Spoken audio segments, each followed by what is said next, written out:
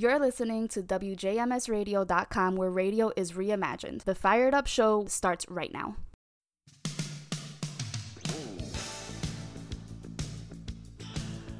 And welcome to Fired Up right here on WJMS Radio, and now newly launched on our partner station, Double Mint Radio, coming out of Edinburgh, Scotland in the UK. So we want to welcome all of our listeners there, and welcome to the family. Welcome to Fired Up Radio Politics Talk. My name is Steve. I host the show each week, and what we do here to give you kind of a background, since you guys are new to Fired Up and to content coming from WJMS in general. On this show, we focus on the mechanics of politics here in the United States. And what that means is I don't go into deep discussions on the individuals, unless they are, directly relevant to the subject at hand. So, if you're expecting to hear deep dives into what the latest thing that Donald Trump is doing, or Mitch McConnell, or Nancy Pelosi, or, any of the players out there, that's not really what this show is about. What we talk about are the things that impact the voting process and the exercise of that right here in the United States. As we, delve further now into our partnership with Double Mint Radio, we'll begin to be doing research on, similar mechanics and things behind the scenes in the UK. But for right now, I've got a learning curve to work up with for you guys. So you're going to get a pretty American-focused dialogue for at least this show and maybe a couple more. But as I said, as I get more and more in depth with UK politics and what goes on over there, we'll include topics that are specific to you in the UK and beyond into the broader continent of Europe. So, with that being said, again, I welcome you to the show. Let me give you a little bit of contact information so that you know how you can get in touch with the show here. We have an email address, and it is firedupradio@yahoo.com. You can send questions, comments, criticisms, suggestions, all of that to the show. I read all the emails and I will respond. And who knows, we may end up doing a show segment on something that you bring up. So the invitation is out there for all of you all coming to us now through the Double Mint Radio channel. We are very excited to be partnered with you. We are, looking forward to very big things in our partnership with WJMS and Double Mint Radio. Kudos and shout out to the WJMS and Double Mint team for putting this together. And, it's going to be exciting, as it gets more and more involved with politics on both sides of the Atlantic. There's going to be some interesting discussions. I can feel it. So welcome aboard. As I said, this is a show about the mechanics, the internals, the things that go on behind the curtains in politics, particularly right now over here in America. But going forward, I look forward to learning more and expanding the reach into the politics over there in the UK, which are drastically different than here in the US. And we'll talk about that over the coming weeks and months as we continue this journey together. So the next topic I want to bring up here, and it's been a busy political week, as all the weeks have in the year of 2020. But most importantly, we finally got the announcement we've been waiting for, and that is who would presumptive presidential candidate from the Democratic Party, Joe Biden, pick for his running mate for vice president. Well, the curtain was pulled back on that this week, and that person is California Senator Kamala Harris. She is, as I said, she is a sitting senator in California and has been an outspoken figure in the American political scene over the last few years, particularly as she was a candidate herself during the primary process for the nomination to be the Democratic standard bearer for the presidential race. Now she is standing up next to Joe Biden, and they have already begun their rounds of virtual interviews and virtual presentations. And in fact, as we speak today, as it is Monday, the Democratic Convention has officially kicked off. This show is being recorded the weekend prior to that, so I don't have a whole lot of hard information on what transpired or is going on with the convention. But as I get that information, I will roll it up and we'll present it out in a summary form in next week's show, where we'll talk on the Democratic convention, what came out of it, what were some of the keynote events, what is the platform, how is it going to shape up, and maybe even get into some things that deal with how this is going to play its role in the election process, as still being under the COVID pandemic. The idea of holding large rallies in big stadiums and amphitheaters and the like isn't happening. So everything is being done in a virtual format, unless there is a very small group of people present in the venue, and we'll see how that changes. The convention process has always been kind of that starter's pistol for the final sprint to the election by both parties here in the U.S. And both parties have scaled back or eliminated their physical conventions and gone instead for the virtual model. So it will remain to be seen how that's going to play into the launch and run of the campaign process for the offices here in the United States. And again, for our new friends over in the UK, if you're not familiar with how our political process works, we have obviously a presidential and vice presidential battle going on, but we also have many members of the Senate and the House of Representatives at the federal level who are standing up for re-election on the same day. And included with that is a substantial down ballot ticket as we get into the states and the counties and the local governments, all the way down to the city and town level. So there is a huge amount of importance that is being placed on these presidential election cycles, as it is more than just the top of the ticket that is important. There are things like ballot initiatives and questions that the voting public answers through the electoral process, and these also are elements that we will bring up and discuss as we move through the last 82 days until the November election. We are definitely, starting off at a fast pace and heading right almost directly into the home stretch here.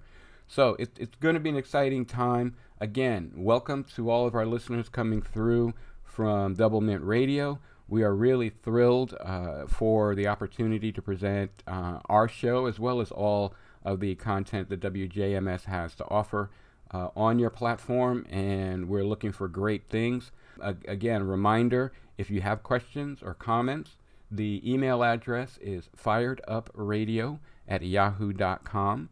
I do tweet out information from the Twitter page for the show, which is at AREUFIREDUP. So that's at RUFiredUp on Twitter. So, definitely please give us a follow on Facebook and a like, and give us a follow as well on Twitter. You can follow WJMS Radio as well on Facebook, Twitter, Instagram. Just search for WJMS Radio. And again, welcome. We'll be following Double Mint and all of the Double Mint pages as well. So hopefully we can generate a really healthy and interesting and fascinating dialogue as we pursue our new relationship. So thanks for listening and welcome aboard. And let's get right into the rest of the show as we do each week. Each week I start off the show with the latest COVID counts here in the U.S., and this week we will start with our counts for the UK as well. So in the U.S. here, our total number of recorded cases of COVID-19 is 5.4 million, and we have more than 170,000 people who have died as a result of COVID virus. Over in the UK, you guys have 318,000 cases confirmed and 41.3 thousand deaths attributed to COVID-19. So you're way lower than we are, even given the difference in our population sizes. There's clearly evidence that many things in the UK that were done have not been done here in the U.S. And we've talked about this in prior shows. Speaking of prior shows, we also have an archive site where you can hear not only all of the past shows here on Fire It Up, but all of the WJMS talk shows have archived in an on-demand format. And that site is reachable through our WJMS radio website. And you can find archived podcasts from WJMS at the TuneIn app, Apple Podcast, Spotify, and Stitcher. Just go into those or any of your podcast sources and search for WJMS Radio. And you'll find us, and you can then go in and check our lineup of shows. We have shows occurring all throughout the week. Obviously, with the time difference, some of them are, either very early in the morning or very late at night. For example, this show is airing at 5:30 p.m. Eastern Time here in the U.S., which is actually 10:30 p.m. British Time over in the UK. So, it's a different time frame. We'll try and keep you up to date with that. But please make sure you access our on-demand services so that you can stay in touch, learn, and pick up on prior episodes of our shows. We're going to get into the news of the week. As I was saying, the vice presidential pick has been named, and that is California Senator Kamala Harris. And she is joining former Vice President and presumptive Democratic nominee Joe Biden. Hopefully, if everything goes to plan, that will change to the Democratic nominee for president and for vice president as of the convention that's occurring this week in a virtual fashion. So, there's a lot going on. As I said, we will keep you up to date and posted on what comes out of the convention in next week's show. But we are excitedly looking forward to following that. I'm going to be glued to some form of media pretty much 24/7 throughout this week, gaining as much information as possible about what's going on here in the U.S. In addition to that, it is clear that now that the battle lines have been drawn, now we're starting to see here in this country the ad strategies of both the Democrat and Republican sides of the debate, and clearly, as in immediate prior elections going back over the last 15 or 20 or more years, clearly negative ads look like they are going to rule the day, particularly on the Republican side, but more so, and this is important to note, there have been a lot of negative ads coming out against the incumbent president by surrogates for the Democratic candidates, not necessarily the candidates themselves, but there are some PAC-fed ads and some corporate-sponsored ads and others that are coming out with specific points on both sides that are not necessarily directly coming from the campaigns themselves, even though they are endorsed and supported by the campaign as being representative of positions they hold. So it's that season again here in the U.S.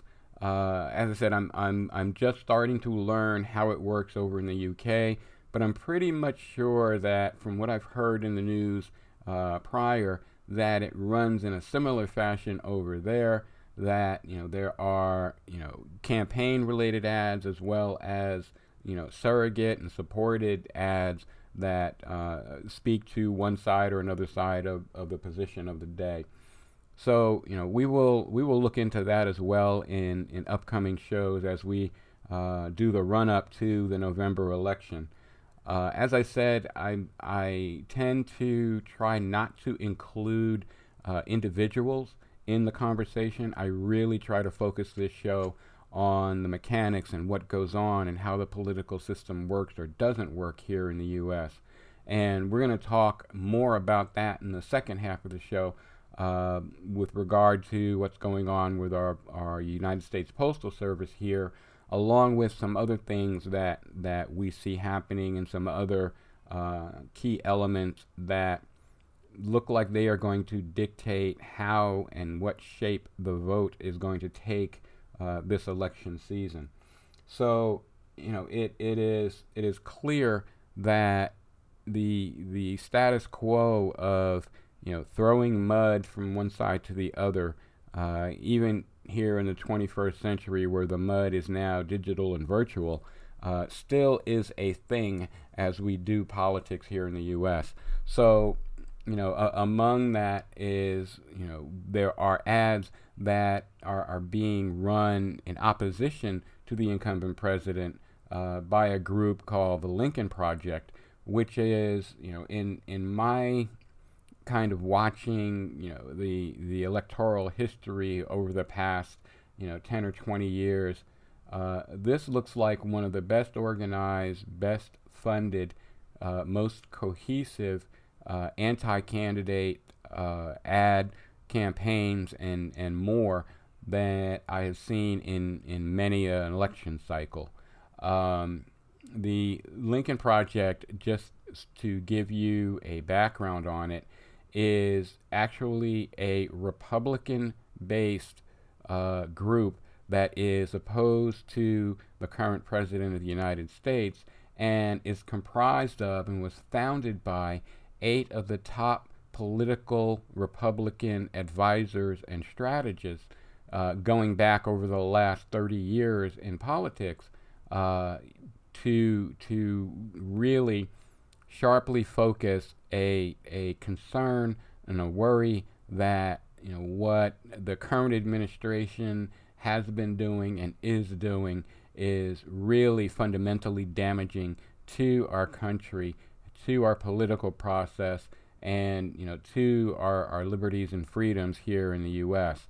And they have been running some very, very tightly focused and to the point ads that actually seem to be taking more and more of a foothold, in the public sphere here. And it's clear if you go to their website, and read up on the Lincoln Project, they are looking to convince persuadable Republican and conservative and to the right of moderate independents to vote Donald Trump out of office.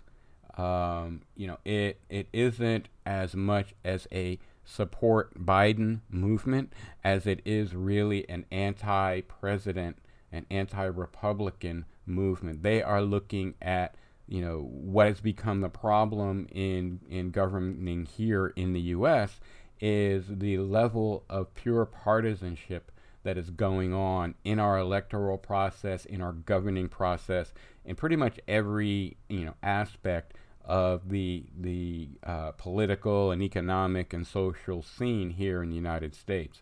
So their focus, while they will run ads against specific people, whether it's a Mitch McConnell or a Donald Trump or another Republican here or senator there or whatever, they are really against the people that they believe have taken the Republican Party over and have steered it into an extremely dangerous direction that, in many opinions, even outside of the Lincoln Project, there is the belief that, this upcoming election might be so devastating to the Republican Party as to relegate it to a minority status for, several decades to come.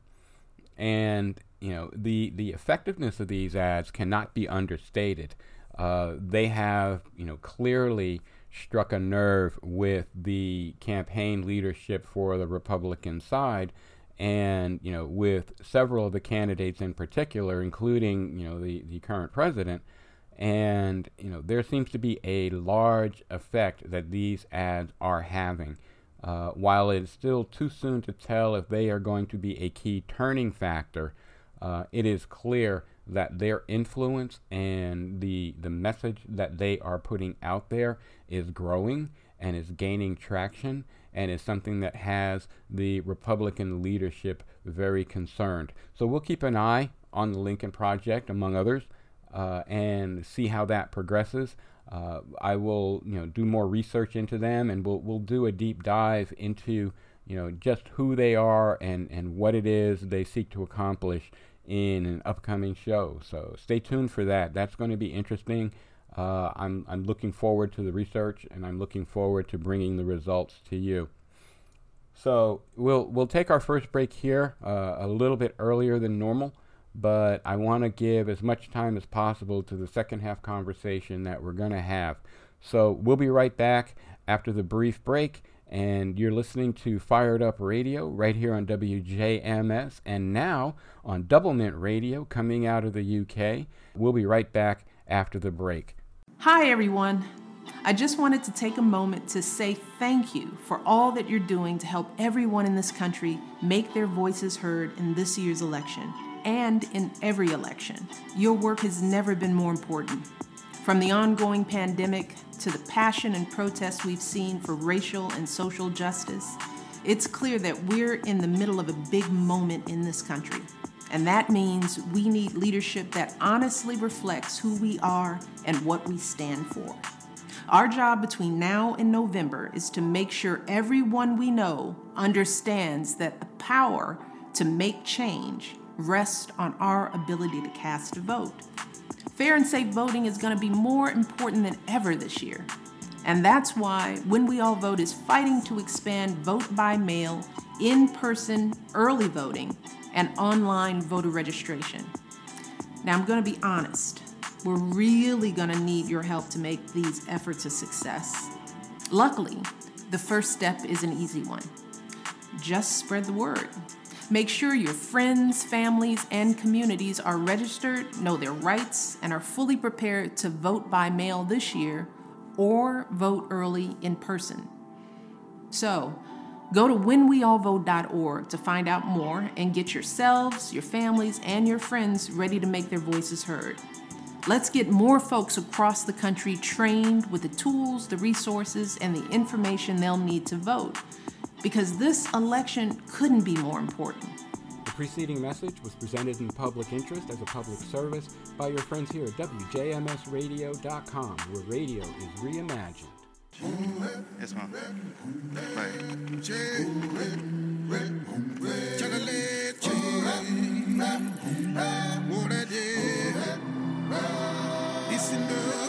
I close my eyes and I can see the world that's waiting up for me, that I call my own. And through the dark, through the door, through where no one's been before, but it feels like home. Whoa, they can say it all sounds crazy. They can say I've lost my mind. Yeah. And I don't care, so call me crazy. Oh, and we can live in a world that we design. 'Cause every night I lie in bed, the brightest colors fill my head. I'm full of dreams that keep me awake.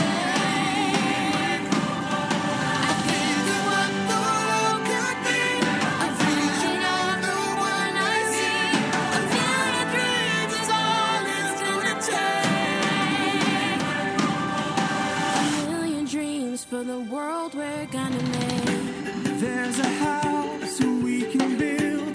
Every room inside is filled.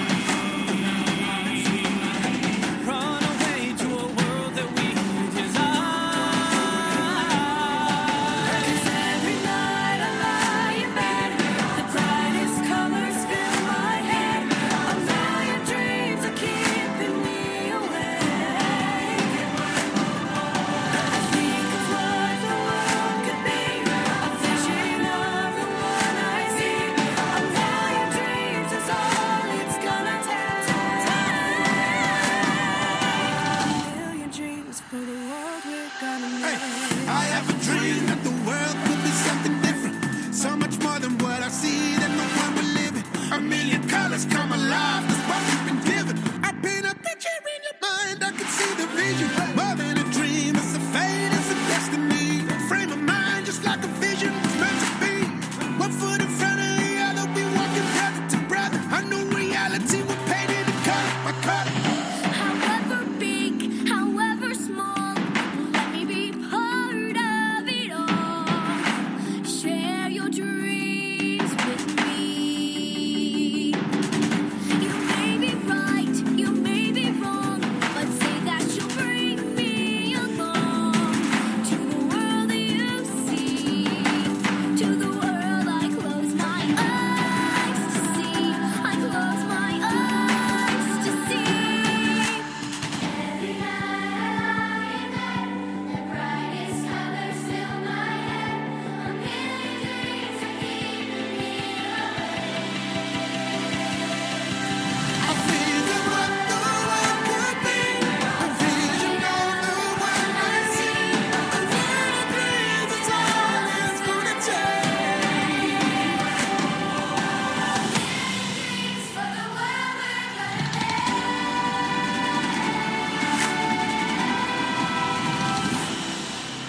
For the world we're gonna make.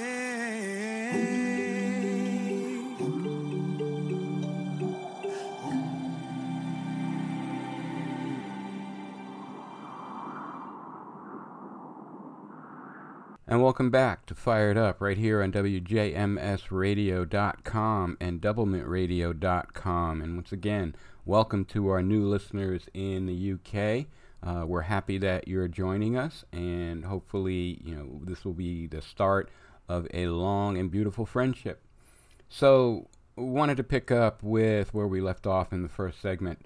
In this country here in the U.S., you have likely heard, even across the ocean, of some of the protests and objections that are being raised to voter suppression tactics that are being implemented here in the U.S., particularly targeting people of color and poor people and independent and Native American peoples, with the express intention of restricting or limiting the number of votes that can be cast opposing the Republican ticket.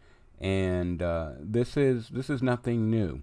To give you a little bit of history, shortly after the Emancipation Proclamation was signed in 1865, voter suppression tactics began to take shape as more and more formerly enslaved people began to try and exercise their rights as citizens of the United States. And in opposition to that, there were many tactics that were applied. These included such things as poll taxes, or being required to pay money in order to vote, or there would be the need to determine the number of jelly beans in a jar sitting on the table at the polling place, or to recite the preamble and first few sections of the Constitution or the Declaration of Independence. All of these tests designed to exclude people who prior to that had had very limited exposure to reading and writing and history and other elements, in order to disqualify them from being able to vote. This carried through for more than 100 years, and even led to the creation in the 1960s of something called the Southern Strategy. And we talked about this here on this show as one of the first subjects that we brought up, because it forms such a foundational basis for what we see today in terms of the modern approaches to voter suppression that are happening here in the U.S. There have been a resurgence in poll taxes, particularly where former felons who have paid their debt to society and are thereby, according to the rules in our Constitution, are thereby allowed to have certain of their rights reinstated, including the right to vote. And there have been several cases in several states, particularly in the South, where new forms of poll taxes have been implemented. This occurred in Florida, where shortly after the legislation passed to restore the voting rights of formerly convicted felons who have paid their debt to society, to add the caveat that they need to make sure they have repaid any fines or fees or restitution that they were ordered to pay. This was struck down as an illegal poll tax, but it was just one in a latest string of tactics that are being used in order to disenfranchise many people from their right to vote. In addition, there have been cases throughout the country, again, particularly in the South and in the Southwest, where large numbers of polling places have been closed or relocated into difficult to access locations, such as ones that are not served by bus lines. There has been ongoing battles with regard to early voting, where efforts have been attempted to either eliminate or severely restrict early voting or same-day registration. Other tactics that serve to increase the number of people who can avail themselves of our fundamental right to vote here in this country. And of late, the early versions of these were often done kind of very low key, very behind the scenes, or in the shadows. That has changed in recent election cycles, where many voter suppression tactics have actually moved out into the broad light of day and are being done out in the open. And these include, as I stated, relocation of polling places, partly due to the increased presence of media and social media to record these events as they happen. But these have very much become a brazen attempt to limit the number of opposition voters for the current political party in power here in this country.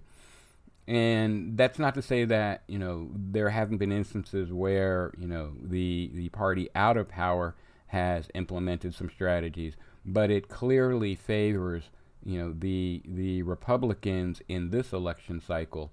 And something to keep in mind, and just to kind of give you a little bit of numerical background, as of the 2018 election, the Republican and Democratic votes, that is, the people who were registered to vote and the people who voted, actually balanced themselves out at about 28% of the overall active voters in the country. The largest block of active voters is actually the independent group, which comprises about 41% of the electorate.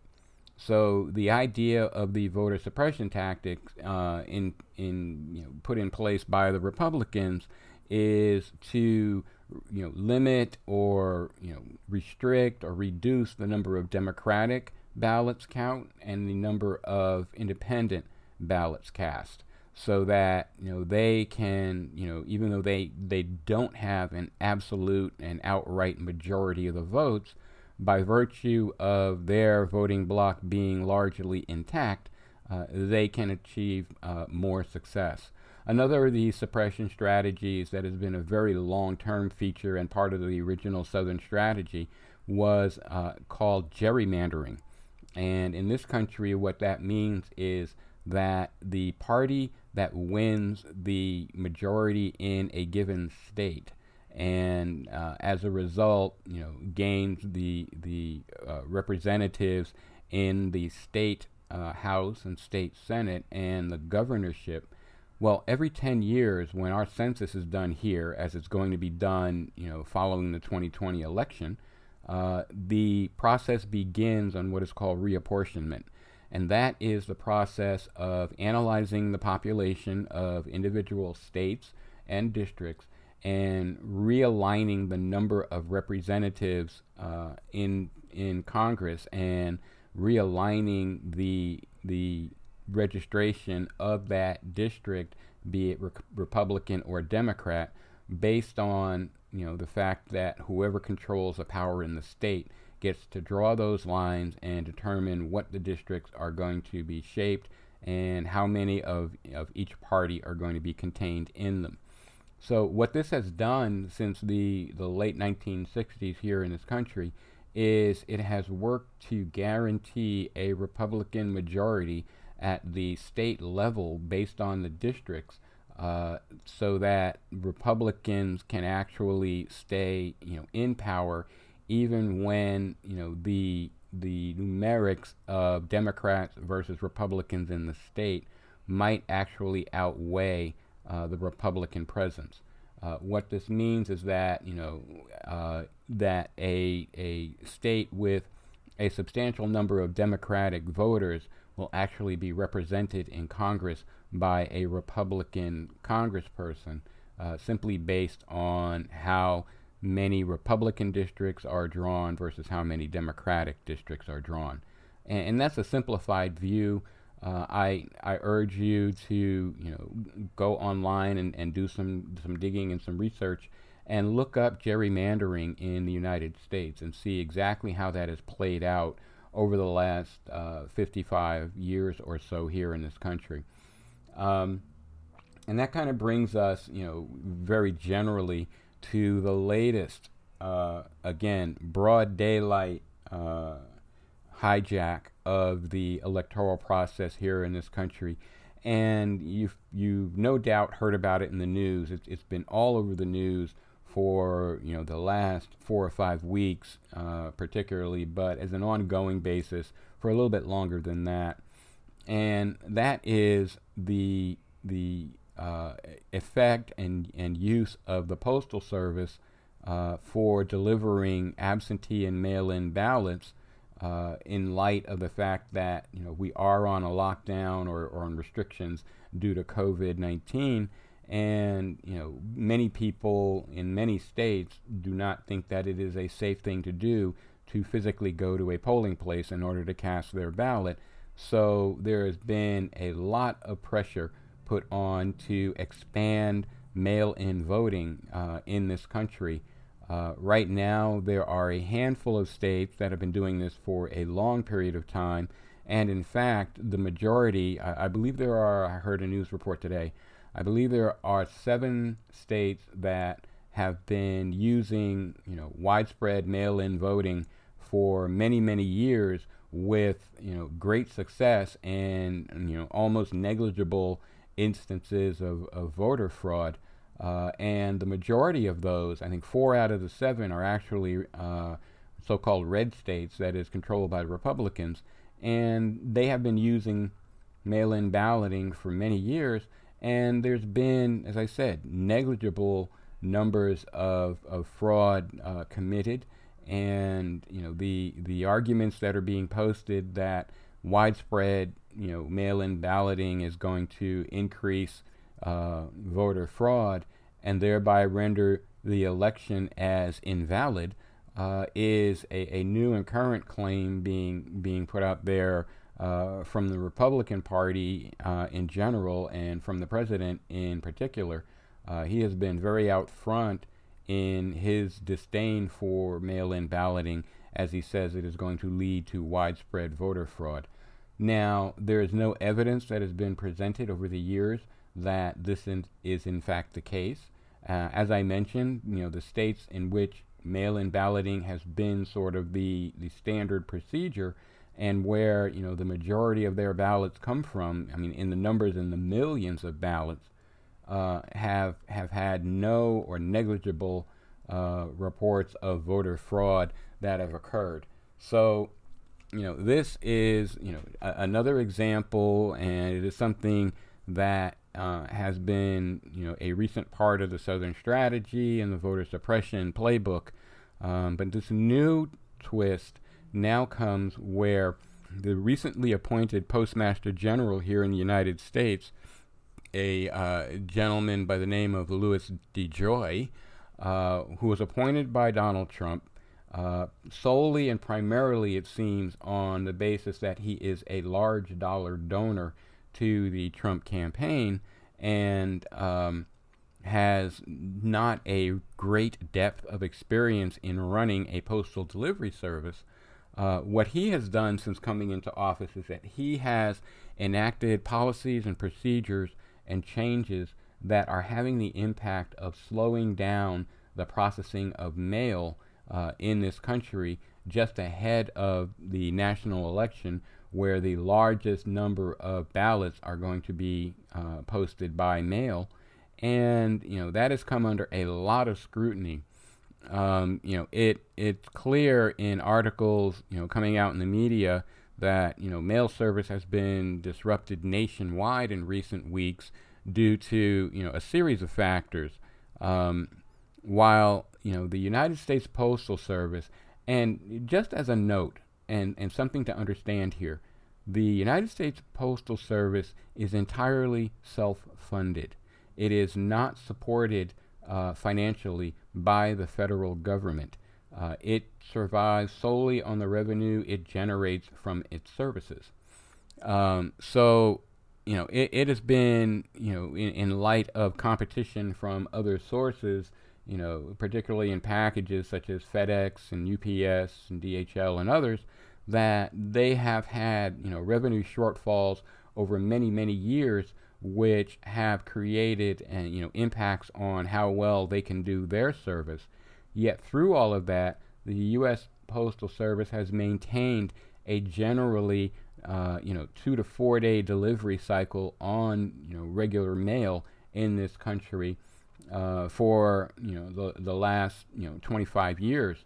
But they are struggling, and the revenues are not keeping pace with the expenses, and this has led the new Postmaster General Louis DeJoy to implement some cost-saving measures, including shutting down and decommissioning some sorting machines that were slated to be cycled out of service based on a 2016 decision by the then Postmaster General in the prior administration.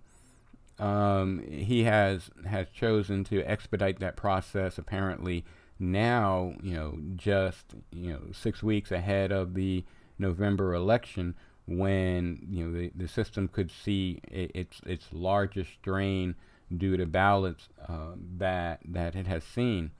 Now, I do want to say that in digging into the facts, here's what I've learned about mail volume at the U.S. Postal Service.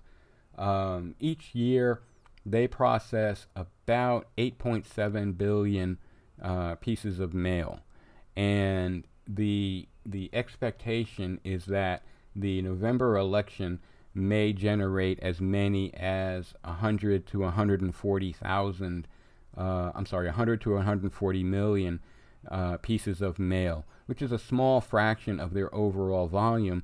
And it is something that, in prior election years, they have handled, with relative ease.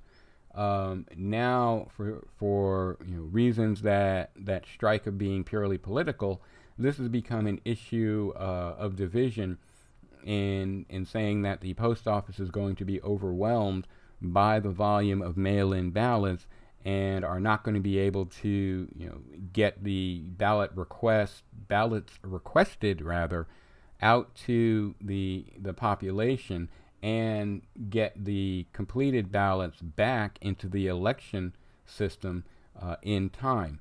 Now, the argument can be made that, again, the number of ballots that we are talking about is a small fraction of the volume of mail that the post office processes on an annual basis, and it is not going to be a problem according to sources at the top of the United States Postal Service. So again, it is another example of how the COVID-19 virus has been weaponized into a political tool to impact the voting process and the electoral process here in this country. And it is something that we need to make sure that we are in communication with our elected officials to let them know that, we are, A, aware of this, B, not accepting of this, and C, expecting them to take action to remedy any potential problems that might really be there, instead of things that are just rumored to be there. And again, it's just part of our being diligent as citizens and voters to make sure that our elected officials are doing what we sent them in to do. It does, getting back to the finances, the monetary shortfalls in the post office do pose a threat to the organization, but in truth of fact, and many sources are reporting this, not as big a threat as the desire by the current administration to privatize the Postal Service, which is kind of a misnomer since it is self-funded, even though it is an arm of the United States government. It is not funded by taxpayer dollars, but they seek to privatize it, much as they did with the prison system here in this country, allowing for the construction and operation of private for-profit prisons under contract to the state and federal governments to house and take care of incarcerated felons. And that has been also a very problematic system. We can dive into that in another episode downstream. But right now, what it looks like is that there could be some impact to the mail system, and the advice from experts, in balloting and in mail systems, really is saying that the best defense against any perceived delays, whether or not they actually materialize, is to get your ballot request in early. And as I've said in a few episodes, now is not too late to make that request. If your state is ready to produce the ballots and send them out, I would strongly advise to go ahead and put in your request for an absentee ballot. And also get it completed as soon as possible. Double check it to make sure that it is properly filled out and that your signatures are consistent, and everywhere that it needs to be signed, it is signed, and that all the I's are dotted and the T's are crossed. Because the statistics state that mismatched signatures and missing information are among the single largest elements of rejected ballots in the mail-in voting system.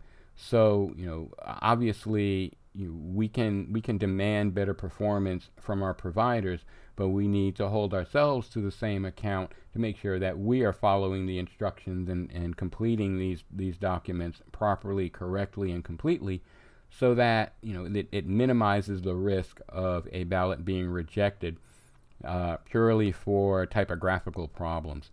But this has become a very big and heated discussion between Republicans and Democrats in the government, all up and down the line, both federal and state level. And there is much debate and discussion. There's been offers by the Republicans in the Senate to put together a bill that includes additional funding for the post office to be distributed through the states to help offset the costs of overtime and any other expenses that are going to be needed in order to process the November ballots. And this is being met with objections by the Democrats because they are not looking for a piecemeal solution to this problem and tying it to problems with getting the stimulus checks out and processed, approved, and out, as well as assistance funding for small business and funding for schools that need to reopen, and all of these elements. The Republicans are, even though they are saying that they are in favor of voting on these individually, there was an interview on CNN yesterday, Sunday, where the White House Chief of Staff was saying, the Republicans are perfectly willing to pass these individual bills to address the stimulus checks, to address the so-called PPP plan for small business funding and loans,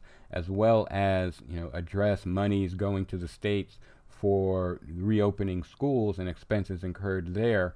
And the Republican administration is pointing that the Democrats are dragging their heels and saying they want an all or nothing bill. So there is the usual partisan bickering going on behind that.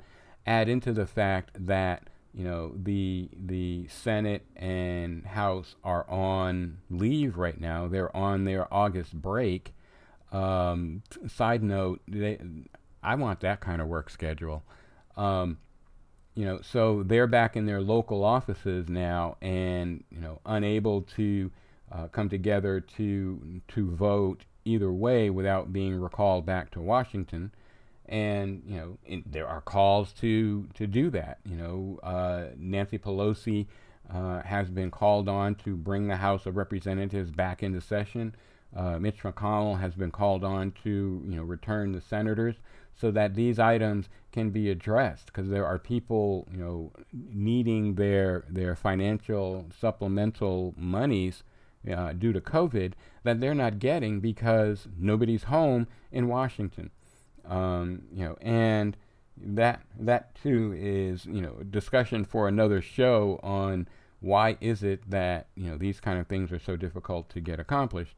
But getting back to the post office, one of the things that we need to do as we come down to the end of our segment here, on this show, for you guys over in the UK, one of the things that this show will frequently, if not always, contain is what I call a call to action. And that is where, based on what we've talked about in the show, I'm going to recommend some strategies that we need to take in order to address the issues that are raised. And with regard to this matter of the post office, even though they are not, quote, in office right now, they are out of their office, their offices are still staffed, their switchboards work, their voicemail works, their email works. So we as the voters in this country, we need to make sure that we are communicating loudly, frequently to our elected officials, both at the federal and state level, that we want action on these elements. We want action to address the issues with the post office. There is supposed to be a hearing that is trying to be organized to bring Louis DeJoy in to answer questions from Congress on the current situation in the post office. We want to make sure that effort actually happens, that public discussion of what is transpiring with the post office occurs. We also want to make sure that we voice our opinions on the lack of closure with the stimulus checks and the supplemental unemployment insurance and the PPP money for small businesses and schools and all of that.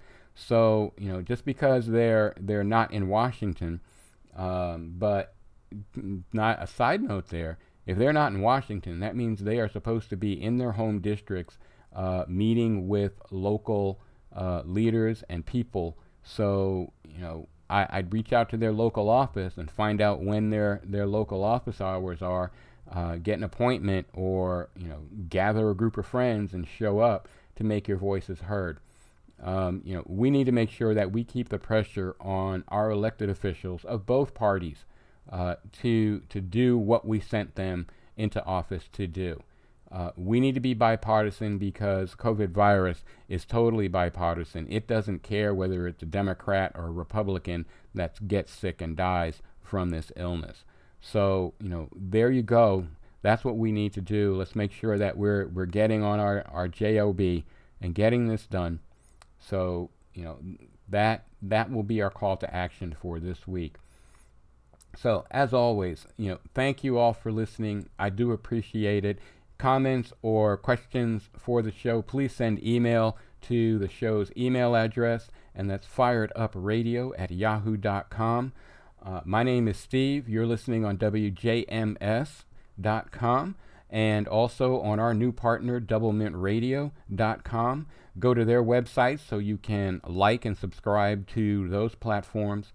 And as always, I appreciate anything that you want to feed back to us here at Fired Up. Take care, be safe, and I will talk to you again in 7 days. Sing along with me if you're out there. I'm dying to believe that you're out there. Stand up and say it loud if you're out there. Tomorrow's starting now.